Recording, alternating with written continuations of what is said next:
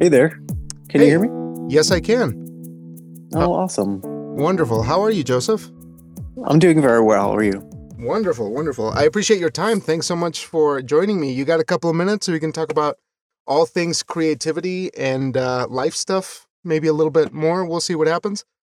Yeah, absolutely. I'm so thankful for the ask and the opportunity. This is really cool. Yeah, yeah, I appreciate your time. So, do you mind if we start at the beginning real quick? I noticed that you had a lot of work in the, I guess, the creative space, not just in, say, poetry or getting things on a page, but in perhaps marketing or advertising. Is that correct?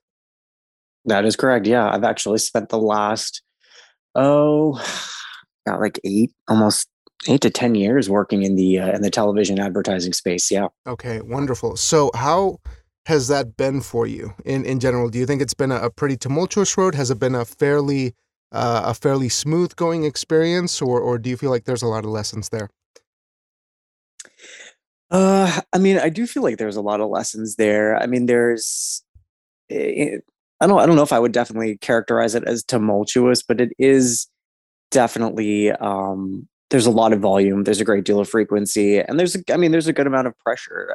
What I do specifically often requires sort of working between, because I work for uh like a fairly large publisher in the television space, and so the way we work with advertisers usually is like they will solicit us with this pretty, like, well, doesn't it's not always in depth, but sometimes they're rather in depth sort of brand briefs that will detail, who their target audience is, what their mission is, what their campaign is. Like you would behoove yourself to get a sense of like what their voice is and their creative that they air, and often they're looking to go beyond the traditional advertising space, which would just be commercials, and engage more closely with their potential consumer. And so that often involves aligning with some sort of intellectual property, integrating into a show, or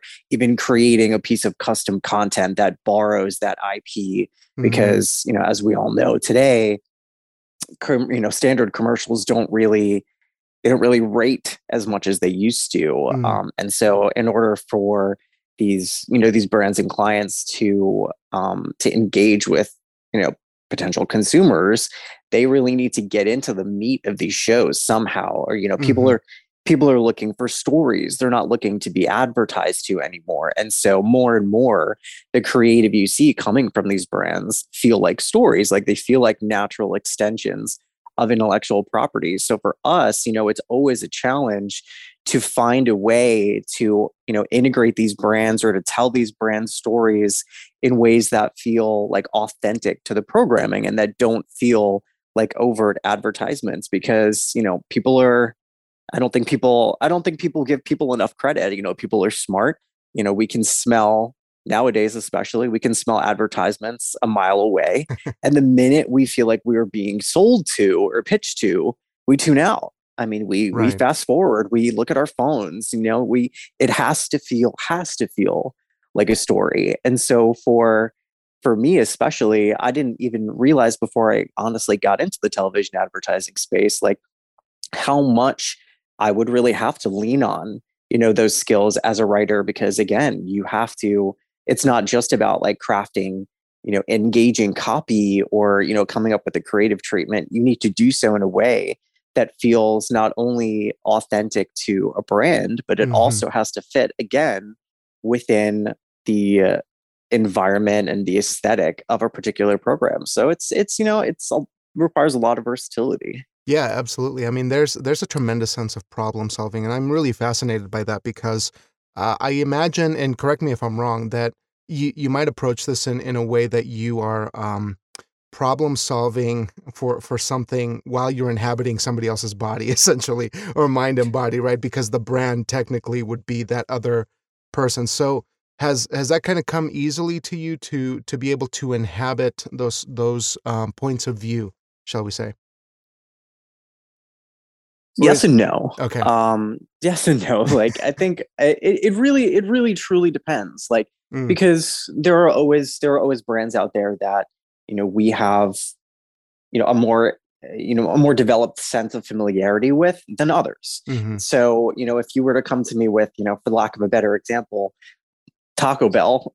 Like I've seen enough of their creative over the last, decade plus to get a sense of who they are, to get a sense of like what their mission is, that the voice that they use, the ways they engage with people versus like, uh an insurance company or whatnot that I might not be so familiar with, and I might not know what their particularities are and who specifically they're looking to engage, because it's not even so much like an awareness thing. Sometimes it is just awareness, and in those cases, like it's a little bit easier because all you're trying to do is you are trying to quite literally make the public aware of the existence of this particular brand. mm, But you may have a very large brand like who knows, like a PepsiCo, for instance, who is looking to do something not for Pepsi specifically, but like one of their smaller brands that has a very a more niche audience, a more niche goals, yeah. and all of a sudden like you have to understand what those are, and you have to work through the obstacles and the hurdles of, all right, how do I speak to this very specific subset of people Mm, and either change their opinion about something or incentivize them to do something. Like it can get very granular very quickly. mhm. So it ranges, it truly ranges from something rather simplistic to something very complicated. Oh, absolutely, I can imagine. Um, do you feel that, this is something that you got into, further in your career, or was this career path something that has been with you for a while, that you've been wanting to be a part of for a while? Oh, I 100% fell into it. Mm. 100% fell into it. I knew, like, I've always had an affinity for the television space. I always knew that I wanted to work in television. And to be completely honest with you, I was entirely unfamiliar of what integrated marketing even was before I started working in TV. Like, And my first role was, I'm sorry, go oh, ahead. no, I actually wanted to ask for clarification. What is integrated marketing for for Yeah, us in the yeah, I will. nosebleeds? So I actually started like to get my foot in the door. I was my first interview within the television industry was for a marketing job, and at simultaneously at the same company was offered a job as a sales assistant.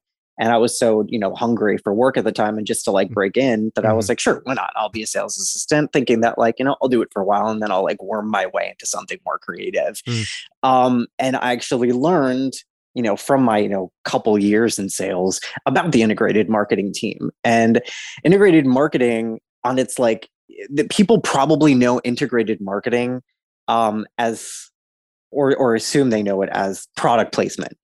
You're watching American Idol and you see like the judges table and they're all drinking out of Coca-Cola cups. Like that is a very sort of overly simplistic idea of what integrated marketing is. mhm, It's ways that brands can partner with shows to get their marks or their insignia into the show in some way. uh-huh, But that again, like I said, it's a very simplistic take on it because it goes well beyond that. It is ways of brands can, I guess, depending on again the level of comfort that the production team and the show team has when working with brands. Like you can get a brand like into the actual like plot line of a show. Like all mhm, of a sudden, like right. you could be watching your favorite scripted drama, and some random B plot has something to do with Pizza Hut, and you never even realized that was a marketing play, but it was a backdoor agreement that the show had made with the production team Mhm, to like find a way to work it in, but again in a way that feels natural to the show, because again it's not just about shoehorning some logo in the background. It's literally about finding a way to integrate a brand within the landscape, or the whatever what the webbing of the show that feels like it belongs there. And that is, again, it takes so many different shapes and forms. It could be within the actual body of the show, or it could be like a partnership. It could be some sort of piece of, content that we script out and create for the brand that borrows, talent from a particular show, or that we make, in partnership with the show team, so that it feels like an extension of the show. And maybe it's something that you see airing in commercial time right as the show, like right as you exit the show and right before you start seeing commercials, like you'll see a specially made piece starring, whoever, Chrissy Yeah. Metz from This Is Us or something Right. like that. Yeah, And that's one example. and the first thing that I think about, and I apologize if this is too overly simplistic, but there's always the story of Mac and Me, that old movie from Hmm. the 80s, and how it was essentially a a ploy for on behalf of McDonald's to create a narrative around their products. I Hmm. remember being completely in love with that movie, and just realizing that just recently, looking at some stuff on the internet where they said, yeah, this movie. The only reason it exists is because McDonald's wanted to create something using an ET sort of vehicle for their products, and thus the movie was created. And that may be on the extreme end of something that might be too crass, or might not have the right kind of approach for it. But um, I just think that it's interesting that there can be so many extremes to this. But what you're saying No, just totally. yeah, it just seems more nuanced what you're doing, and it is all about threading that kind of narrative around something that at first glance maybe you might not organically think that it belongs there, but to give it enough weight, right, to allow it to exist in that world. I mean, that's or even crafting a new world for that product. I mean, that's just sounds like a tremendous challenge. I can't imagine what it's done for your creative writing and your other sort of creative pursuits. Do you think that it's made an impact? I think so. I think so. If only because like it presents the opportunity to like continually flex that muscle. Hmm. Writing and especially creative writing and writing in general is a skill unlike any other. It's a muscle unlike any other. And the more you exercise it, the more nimble you become, and the more agile you become. And they might not directly correlate, the kind of writing that I do for in the corporate world versus the kind of writing that I do for myself. But it's still creatively challenging, and it still forces me every day to like rethink how I approach something, and it exposes me to new approaches, to new ways of thinking. And so absolutely, like there's I would say, if not overtly, then maybe covertly, in ways that I don't even realize, like one contributes to the other. Right. I think just at least for me at first glance, and again, correct me if I'm wrong. It seems like it's the immediacy of knowing the structure and hooking people in, because I think that just from an outsider perspective, it seems like that kind of integrated marketing really makes its biggest impact when it's just hooking us in with such a little amount of time. I mean, with ads and things of that nature, commercials. I just think that, like, you guys are always aware of the structure of something, and for some of us who are more like pantsers and kind of go along and try to seek the inspiration or whatever, it just seems like that is such a great skill to have, is just that ability to look at beginning, middle, and end, look at the through line, look at the hooks within each scene. And I just think that's a tremendous asset that would be just such a beneficial part of your toolkit. Oh, for sure, for Yeah. sure. And it's not about like, you know, again, I think a lot of people, when they think about marketing and advertisement, they conjure up these images of, like, car salesmen, like people who are coming after you because they're trying to sell you on something. And yeah, you know Hmm. what, at the end of the day, sure, are we trying to convince you that, perhaps, or I should say, is one brand trying to convince you that, they're better than their competitors and that you should focus on them? Sure. But at the end of the day, like when I pour through these brand briefs, what have you, when people talk about who they're trying to engage, like they use that word engage. They don't Mm. use, sell. That they're not trying to dupe anybody. They're not trying to, like, they're not trying to in some way, like, undermine your own thinking. Like they Hmm. are quite literally looking to Yeah. communicate with a set of individuals. And it really does become a challenge, because when you think about when you think about writing characters, for instance, you have to put yourself in the mindset of a particular person, and you have to think about how they might react to certain stimuli or certain words or what have you. And it's very much the same thing when you're working in, in integrated marketing. You have to think about, all right, what is this particular demographic of people looking for? What do they respond to? How do you feel like they would respond to this particular campaign? Like, how can I talk to these people, not at them? And Right. so yeah, it's very much like, writing from the perspective of two different characters. Beautiful. Now, you mentioned something that really struck me as I was browsing on your website. Beautiful website, by the way. You had Thanks.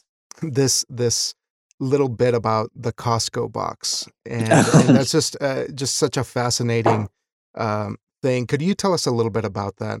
What you meant by the Costco box in your bio, for those who haven't been to the website yet. Sure. I really, like, when I try to describe who I am, like, at the end of the day, like, that's the metaphor that I continually come back to. It's such a silly little story, but one of my memories from childhood is like going to, what was then Price Club with my mom or my dad or whatever, and like you walking through this giant warehouse full of like all sorts of odds and ends and bits and baubles that are supposed to like attract you and make you want to buy something. And the most exciting part of that whole journey for me was grabbing one of those, empty boxes out of the barrel on your way out that you would then use to like store your, oversized cans of tuna fish, and take it home.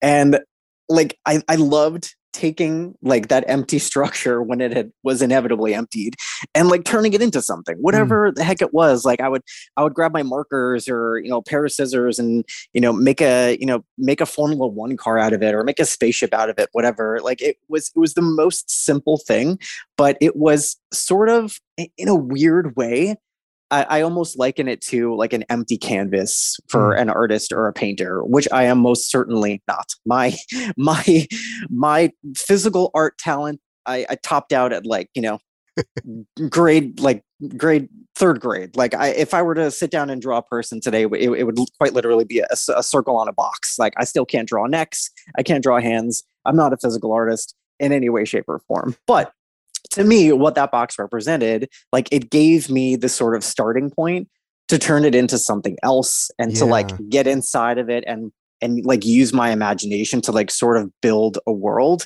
And that's kind of like how I liken myself as, as a writer. Like, and why I think, I enjoy what I do as both a writer and in the marketing space, because, especially in the marketing space, again, like, I am presented daily with this, set of basic tools, this Mhm. particular property, this particular brand, and I have to use what I have in front of me to great effect. I have to like turn that into something else. And that's, I guess, the metaphor again that I keep coming back to describe And myself. I think it's a lovely thing, because I find that as a child, when you're not tethered by any kind of idea or compass of any kind, you're still looking for novelty, for transformation within the ordinary, and I just think that's such a wonderful thing that you shared with us. So I really appreciated that. Um, being where and just to clarify here for my own purposes here, were Mm. you are you from the East Coast? Are you Yes. Yeah? Yeah. Born and Okay. raised on Born the and East raised? Coast. Oh, okay. Um, I'm curious of what your experiences were growing up and discovering or refining your creative pursuits. Did you want to do something more theater based? I saw mention of a musical, writing a musical to convince your parents to go to Disney World. That was another thing that intrigued me. So, just for my own curiosity there. Oh man. I mean, like, I definitely, I don't even know where to begin with that one, because it's like, I, I, my relationship with creativity and inevitably becoming a writer started as I think most kids do, as a reader. And I had an affinity for words. I had, pretty decent word retention, to the point where particular stories that I had an affinity for, I would commit to memory. Oh, wow. And my parents would tell me all the time how I would ding them as a child if they were telling me, reading me a familiar story. And, were they to skip a word or a phrase, I would be like, no, no, no, that's not how it goes. Like, I know you skipped something. And, for all I know, I like, this is a totally common thing, but I know that I would never, apparently, I just never let it slide for them. And so, as things went on, obviously, you grow up, you start, you learn to read yourself, you fall into these, these particular, you find your genre, you find your, the sagas that appeal to you. And so for me it was like, going to the school and going to, the scholastic book fairs and, Oh, yeah. reading the Hatchets of the world, which will inevitably lead to like, the Animorphs or something Hmm. that, these worlds that you fall into that you like want to become a part of. Hmm. And I think that, again, sort of naturally led to an inclination towards theater because I liked, I liked that ability to, play in other worlds that people created. So I did for a time, spend some time, acting like in high school and Okay. community theater and never really went past that. But for me, it was, I think I found out from a very young age that I was, I excelled at building off of worlds that people had already created Mm, versus being like a world builder myself. Um, interesting. and so like I very much enjoyed that. And it's funny because when it came to writing again, like it very much mirrored that. Like writing at first wasn't something that I don't know if I really knew it or believed it to be something that I could seriously pursue. But all I knew is that like I enjoyed doing it, and Mm, I took in high school I took one of my courses in the high school senior year was a study of the contemporary novel, and I remember one of our assignments was to write a creative a creative piece that mirrored the style or the form of one of the writers that we had just read. And wow. at that time, I chose to write a piece that was informed by Michael Cunningham's The Hours. And, for those who are not familiar with it, it's a story that is told from the point of view of three different protagonists who are all sort of interrelated. And each chapter shifts between the three, but they interconnect. And so I decided to write a story that instead of if I'm remembering correctly, it was like in the book itself, it's it's told from the point of view of Virginia Woolf, of somebody who is currently reading Mrs. Dalloway, Mm, and then somebody whose life sort of mirrors that of Mrs. Dalloway's. And I was and the woman who played the third person I just mentioned was played by Meryl Streep in the movie. And all so right. I decided to write a story from the point of view of Michael Cunningham writing The Hours, Meryl Streep like getting the role of that she played in the movie, and somebody who was reading The Hours. And it was quite literally the first time I ever had a teacher come back to me and say, "Hey, can I keep a copy of this?" Oh, that's So lovely. I thought to myself, all right, well, I guess I did a pretty good job. Mm. So yeah, I guess you could say that's like sort of how it began. But yeah, I mean, we originally started talking about theater, and I live very close to Manhattan. I grew up going into Manhattan all the time. My parents Mm, took me to at least like one show a year, and that okay. certainly was contributive to my love of, again, inhabiting these worlds and Yeah. just being touched by somebody else's writing, somebody else's creativity. Did your parents, it seemed like they supported you wholeheartedly through a lot of your creative pursuits. Was there any point of friction or conflict, with the arts, or was it a fairly benign interaction to make it a family thing, in terms of being enriched by the arts at home? I don't think that there was friction. I mean, especially because, they were the ones who really sort of exposed me to that world. But again, like it started as recreation, like it started as a pastime. And then I do recall wanting to initially pursue theater when I was deciding where I was going to go to college and what I was going to study. And, you grow up with parents from a different generation people who went to school more for, its utility versus, Right. because they wanted to pursue something that they were like wholly passionate about. So when you bring up this idea to, your father, the accountant, and, both these two Yeah. people who live in the professional world, that, oh, like I want to study acting. Like they don't, there's no friction, but there's a little concern. Like, I don't Mhm. don't know how, like, this is Yeah. going to actually turn up, Ram. I don't know, like, how safe a choice this is.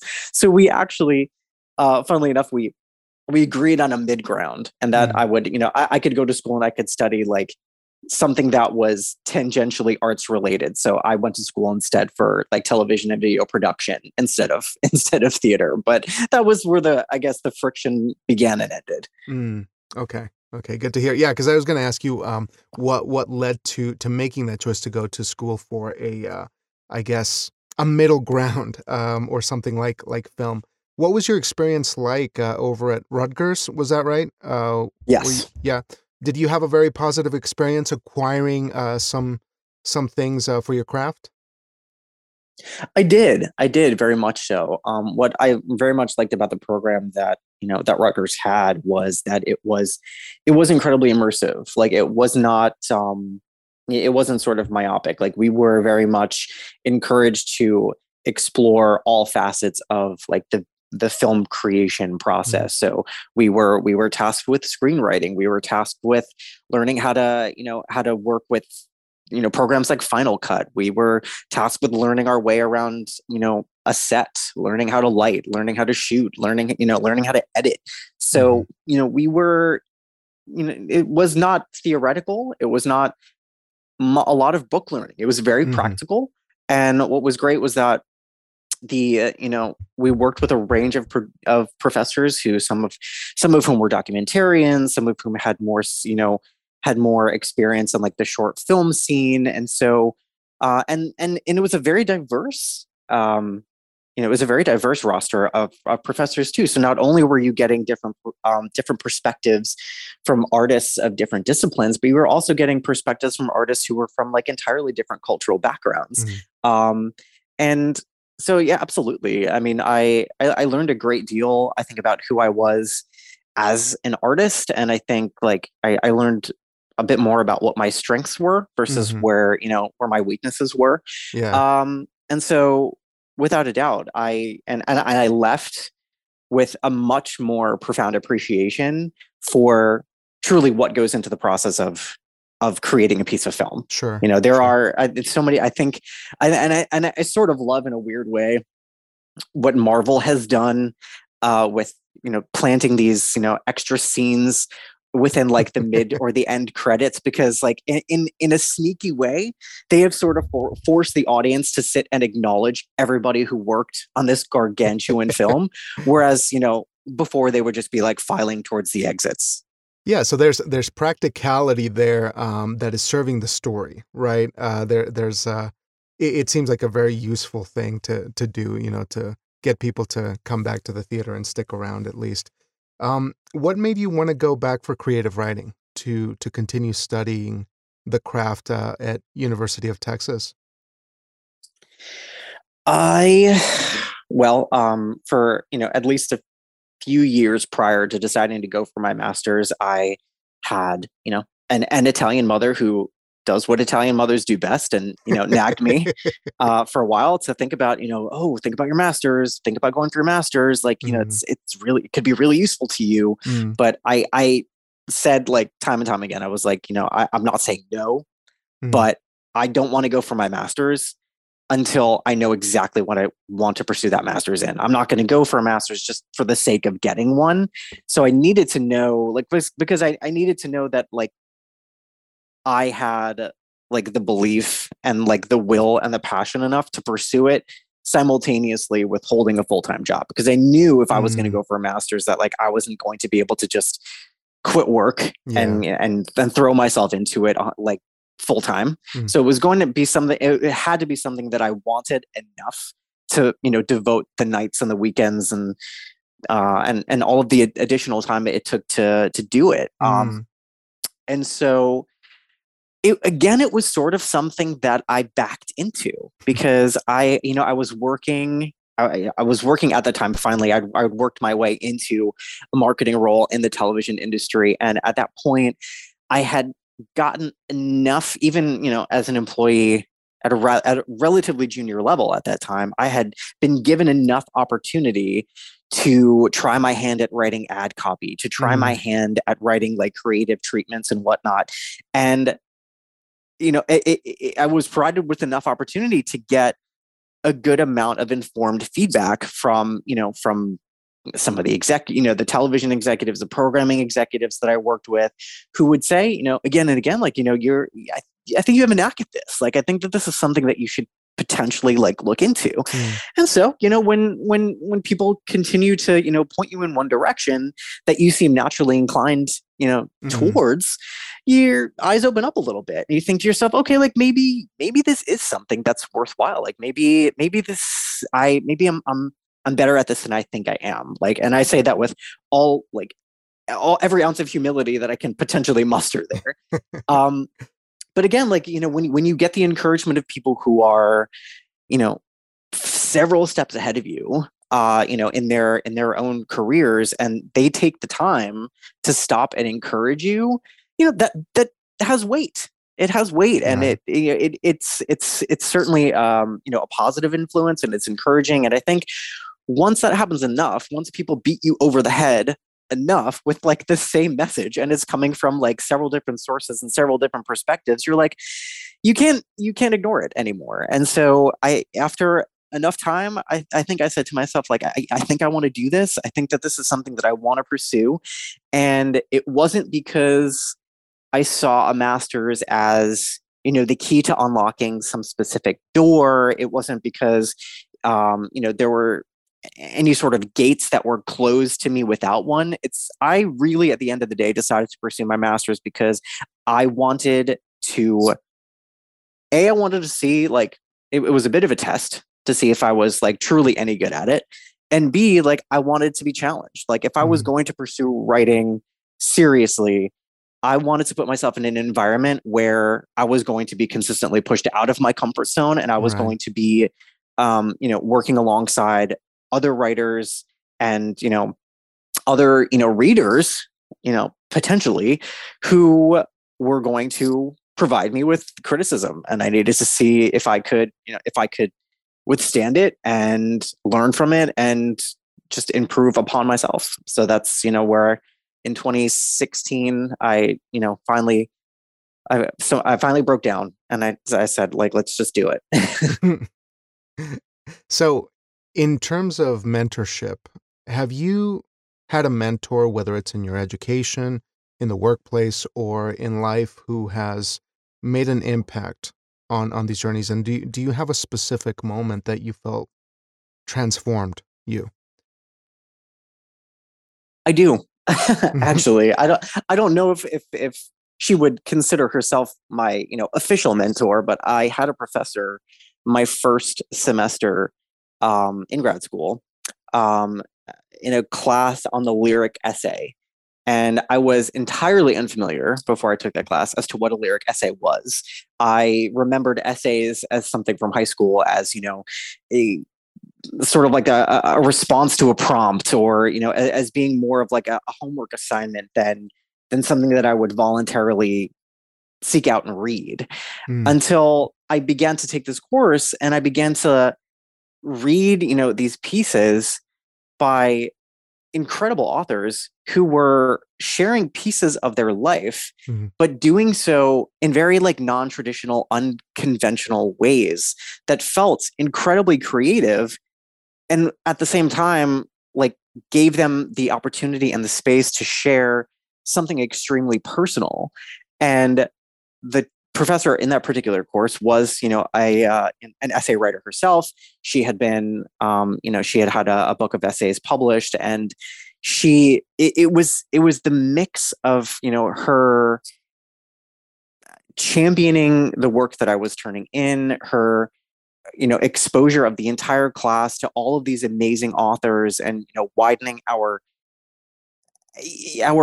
understanding of what, writing and creative nonfiction could even be, Mm. that it opened my eyes to an entire discipline of writing, an entirely new genre that I didn't even know was possible. Like I entered transparently, I entered that program believing wholeheartedly that I was a fiction writer. Like my Mm. writing sample for my master's program was a work of fiction. And when I exited that course, which, at the end of, I had to write my own, 17 to 20 some odd page lyric essay about, something rooted in my own life, something rooted in nonfiction. When I left that course, I was forever changed. And I Mm. thought, I began to wonder, like, am I secretly a nonfiction writer?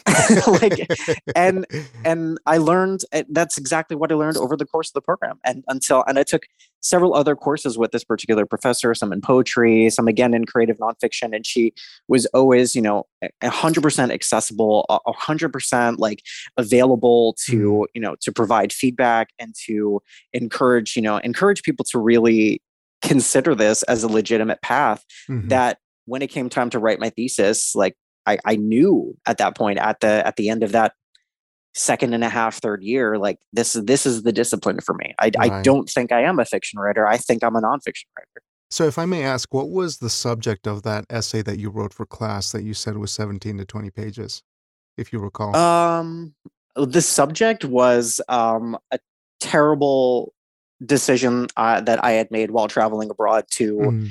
um, let's just say, have a romantic encounter with a fellow tourist. I see. and so, and so, and who knew that I could turn that into 20 some odd pages? I certainly Oh, that's beautiful. That's incredible.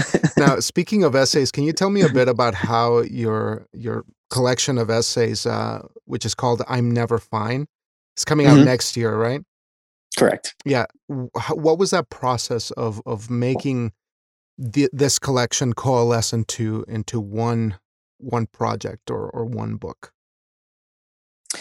Well, it began to write itself in grad school. Again, as I was working my way through the program, I began to realize that, a great deal of what I was writing, whether it was in my fiction courses or my poetry courses or my essay courses, all seemed to draw its inspiration from, a particular period of my life. Mm. And it, as the years went by, as the classes went by, as the assignments stacked up, it became, again, one of those sort of like unignorable things that there's something here.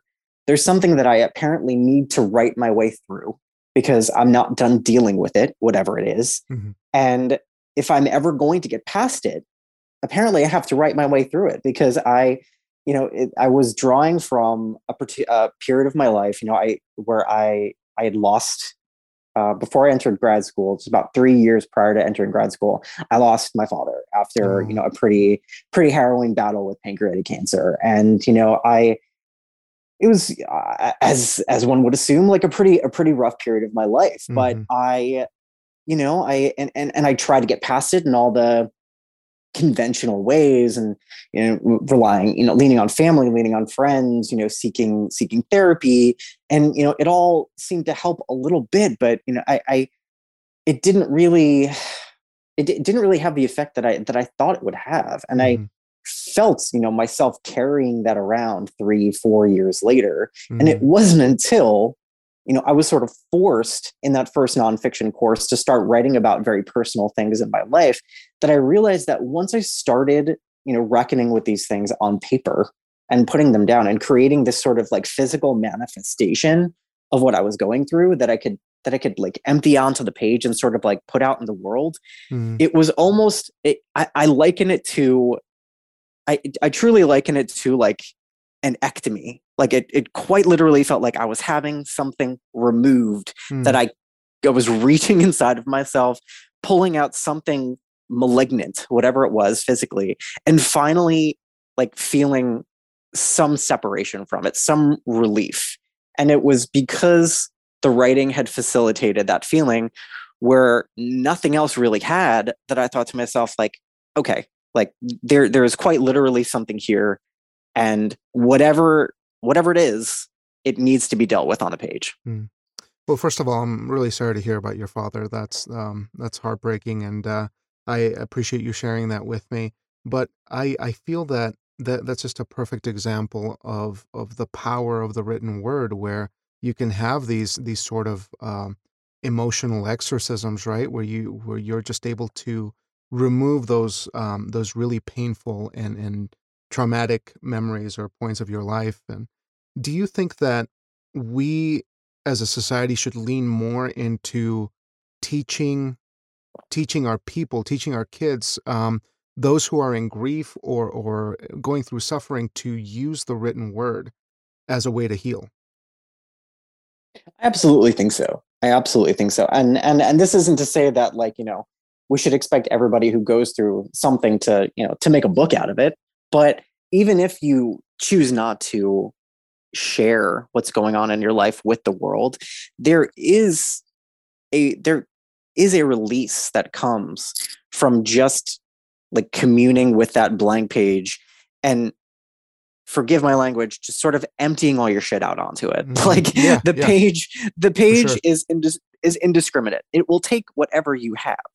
And there's a lot of stuff that comes out that, you might want to keep to yourself. Like I'll like, full transparency, like anytime I write something that's halfway decent, it's because I have also written five or six other things that are total crap that I would never show to the world. But like, I had to get that crap out because like we all write bad stuff. Like it's just gonna happen. Like nobody's perfect.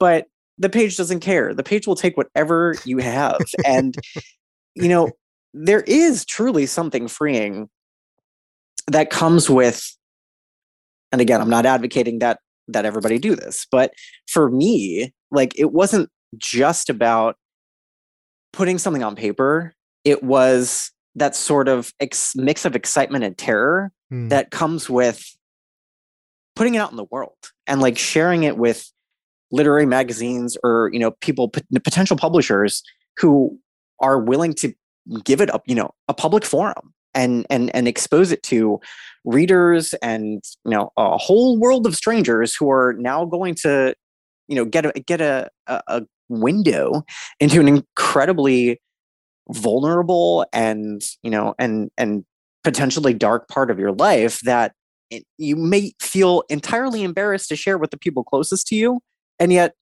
are totally okay with like complete strangers just reading these things and developing impressions about you as a person or about your experience. But to get back to your like original question, when it comes to encouraging people to process through writing, something that I can definitely say, like without even a hint of hesitation, is that part of my experience in revisiting this chapter of my life when I was writing my collection was revisiting it from a place of distance. I mm, had I began my grad school experience 3 years after losing my father. When I graduated, at that point I was at like the 6 year mark. So I was systematically going through, I was rifling through images and experiences that I was, over half a decade separated from. mm, And because of that distance, I was able to see things and catch things that I hadn't seen in the moment because I was so immersed in what was going on. And right. my focus was so narrow that I couldn't see all of these things that were happening around me. I couldn't see and fully understand a lot of signs that I was getting from either people or from the universe or what have you. And it was in that revisiting of those experiences and finally having a wide enough perspective to let all of this other stuff in, that it fundamentally changed the way, like the it fundamentally changed that chapter of my life, and I no longer see it the way I saw it back when I was in it, because I was just too, I was just too focused and I was just too blinded by Mm, what was right in front of me to yeah. see everything that was happening around me. So absolutely, I advocate people writing, even if it's just privately, even if it's just therapeutically, because I guarantee anybody who takes the time to like go back and revisit something through writing is going to learn something about that they had no idea even existed. Mm.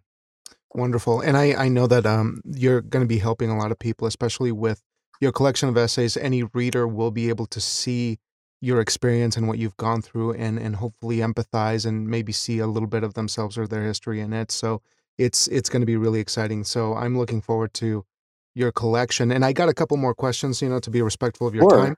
Sure. Yeah, no But problem.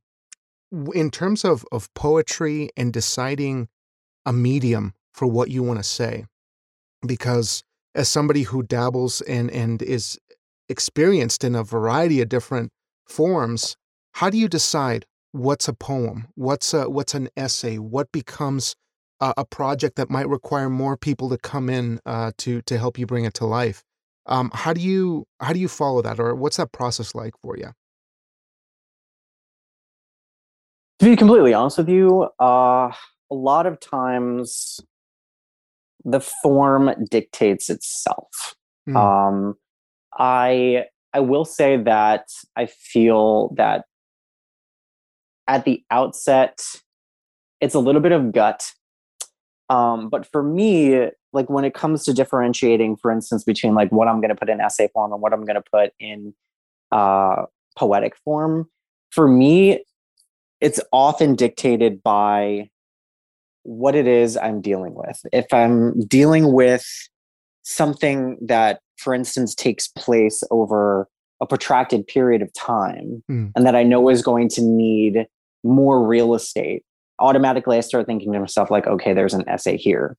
If I'm dealing with something that's smaller, but still just as profound, whether that's an image or, a memory, whatever it is, if it's something that is small in scope but sort of like still deeply profound, especially if it's like something that you don't quite understand why it's stuck with you, because there's really no overt reason for this to have affected you, this very small tiny thing, in such a profound way.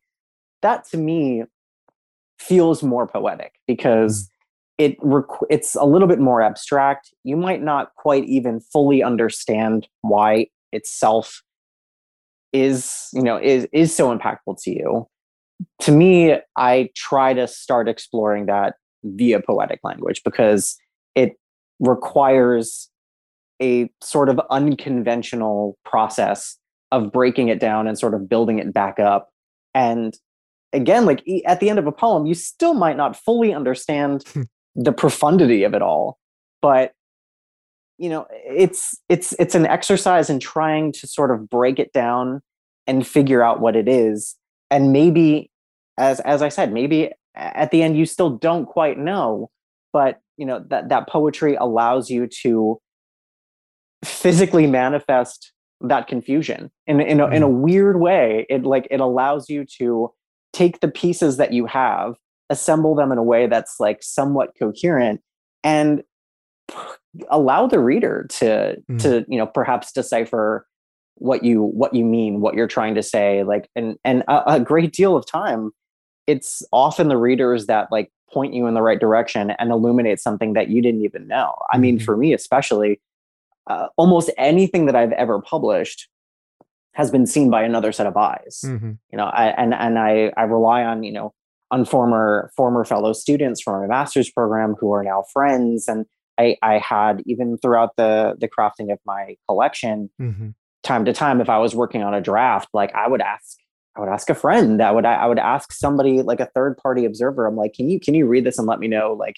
mhm, if I'm onto something here or if I'm totally and completely off. mhm. And 9 times out of 10, that individual will they'll pick up on something that will illuminate the path, Yeah, like, to the finish line, like, and will expose you to something that half the time they'll point out something that you're trying to say without even you knowing that you're trying to say that. right. So for me, like, it is absolutely a group process. The writing does happen alone, but no, I mean, no, I think successful book is ferried, across the river without the help of somebody else. Right. You need a co-captain, you need people to read and respond to your work because, we are biased. Hmm. Ultimately, writers are Yeah. biased. We as much as we seek perspective, we often, can be blind to ourselves. And so we need people to, to help point out where something might be failing, where at moments where we think, somewhat arrogantly that we're being, our truly most artistic, profound selves. And then you put that in front of a person, they're like, I have no idea what you're trying to say here. So like you have to absolutely open yourself up with any amount of modesty and humility to readers, especially when your writing is raw and when it's new, because it's in those moments that you can redirect and you can find the piece that wants wants to be made. Absolutely. So, I have so many questions, especially in regards to poetry, but I know that we're almost running short on time. But hey, Sure, sure. maybe at another time. But what are some things that you're reading right now or experiencing, whether it's media or written stuff, that's really inspiring you and taking you on a journey to somewhere else? So I've been reading a great deal of nonfiction lately. I've always been a bit of, well, not always actually. That's a complete and utter lie. After after graduate school, I became a creature of nonfiction. Mostly because like I just have like such a deep respect for what you know essay, creative nonfiction, biography can do to educate us. How we can learn from the life stories of people that we so like greatly admire, and maybe people that we don't even know from a hole in the wall. Hmm. And so as I work through the revisions to my manuscript and start working with my editors, I think actually next month, I've just been so drawn to fellow creative nonfiction writers, perhaps for some inspiration and perhaps even for some release, because there it's being able to jump into like the fantasy world of fiction is fantastic, but I there's something deeply personal, and if you'll forgive me, almost even slightly voyeuristic about an individual who is so willing to let you into Mm. their life, like without trying to color it with metaphor or fictionalization, Hmm. that I that feels to me, at least right now, more transportative than any fantasy world could possibly be. So I just the last book I just finished actually was Kitchen Confidential by Anthony Bourdain. Oh, I wound up watching on a flight a couple of weeks ago. I wound up watching the film Roadrunner, which is a documentary all about him. And I, oh wow. as much as a sort of like culinary appreciator that I am, like I'd always sort of known who Anthony Bourdain was without actually knowing who he was. I didn't really truly watch a lot of his programming, but I was intrigued by the film. I watched it, on a cross country flight, and was so taken in by like this character that he Mm. was. Not just the fact that he was a chef, but that he was sort of like he was like he's a mixture of like Julia Child and like I don't know, like Keith Richards. I mean, like Yeah, it's this yeah. rock. He's this rock and roll star in the kitchen who like doesn't give a shit what you say. He doesn't like give into pretension. Like he was, and he was, I guess, very sort of like myself in a weird way. Not at all to compare myself to him, but he was sort of an unlikely chef in that Mm. it wasn't something that he knew from day one. It was something that he wanted to do. It was something that he very much fell into out of necessity, out of the need to make a few bucks. The guy started working like washing dishes and then was exposed to this world behind the kitchen doors that just illuminated everything, and it Mhm. laid out the path for him in front of him. So Right. I it was a fantastic book. I didn't really know what I was getting into when I started reading it, Mhm. but absolutely became enamored with it. I've been reading a great deal of nonfiction about like inspiring creatives. Mm. Towards the end of last year, I read Brian J. Jones's biography of Jim Henson, who I've been a Muppets fanatic ever since I was a kid, and so being able to learn again, here we go, like another story about another man who started out wanting to be like a serious filmmaker and began working with puppets on television just as a means of like getting into the industry, never fully expecting that his life would revolve around puppets. Like, just he would, uh, regardless of Wow. all of his other wants and pursuits. I mean, that's what we know Jim Henson as, like as the Muppet guy. And so now, because of just how fantastic that book was and how much I admire Brian J. Jones's writing and his attention to detail, I'm right now about close to halfway through his biography on George Lucas. So Mm. again, another fantastic book. But essay wise, I will always make room in my life for David Sedaris. I think he's quite possibly one of the best essayists ever, not just contemporary. I think just potentially ever. Like I've never ever encountered another writer who can make me quite literally like split my sides laughing just through the written word like David Sedaris can. Mm. And I just I if there's ever a fountain of youth discovered, like I want him to be at the front of the line because I don't know if I could ever quite envision a world without his humor in it. Oh, I love it. I absolutely love it. So one last question, and I know Mm. that we talked about this just a little bit in one of your previous answers there, but I'm curious of what your thoughts are on why we need the arts now more than ever. What do we get from the arts that we can't get from anything else? I mean, the arts in really this is It's difficult a to say big because I know question. it sounds like Sorry.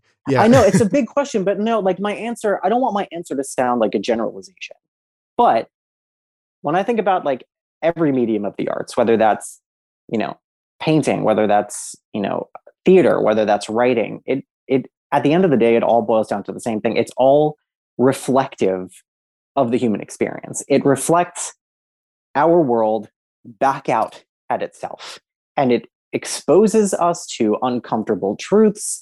It exposes us to things that, we perhaps seek to avoid, and then all of a sudden confronts us with it, and we're forced to reckon with it. And, you know, we we need these reminders. Like we need to see ourselves, on canvas, on the page, on the stage, on film, because again, like it is an experience wherein we are held captive, even for just a brief moment, and are very, very much forced to look at ourselves in our most perfect and imperfect moments. And I think you'd be hard pressed to find an individual who, in some way, subvertly or covertly, hasn't been changed by a piece of art that they've witnessed or read or experienced. Even if they don't know it outright, it has influenced the way that they see the world. It has influenced the way that they commune with people. And if we don't hold that mirror up to ourselves, we are just going to be stumbling around blindly, entirely ignorant of, of things that are very crucial to know, that are fundamental to our, our emotional evolution, and, our ability to commune with others. Mhm. And again, that may sound like just a completely general and simplistic answer, but that is truly, at the end of the day, why I believe that we need the arts, because it speaks to us in a way that, again, just forces us to reckon with ourselves both broadly and on a very personal scale. Mm. Beautiful note to end on. I appreciate it, Joseph. Thank you so much for your time. And as with any complex and super talented person, I could listen to you talk about craft and all of these little nuances of the pursuit all day. I mean, this I really appreciate your time. But I'm going to be putting all of your content links in the podcast description.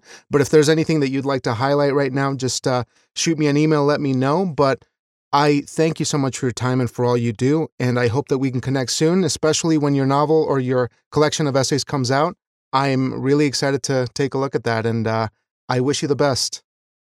Absolutely. Thank you so much for the opportunity. I always love the opportunity to have discussions like this. And, it it's if the beginning of the week is Sunday, then we've started the week off fantastic. So thank you for this opportunity. It was awesome. I appreciate it. Thanks so much, Joseph, and I'll talk to you real soon.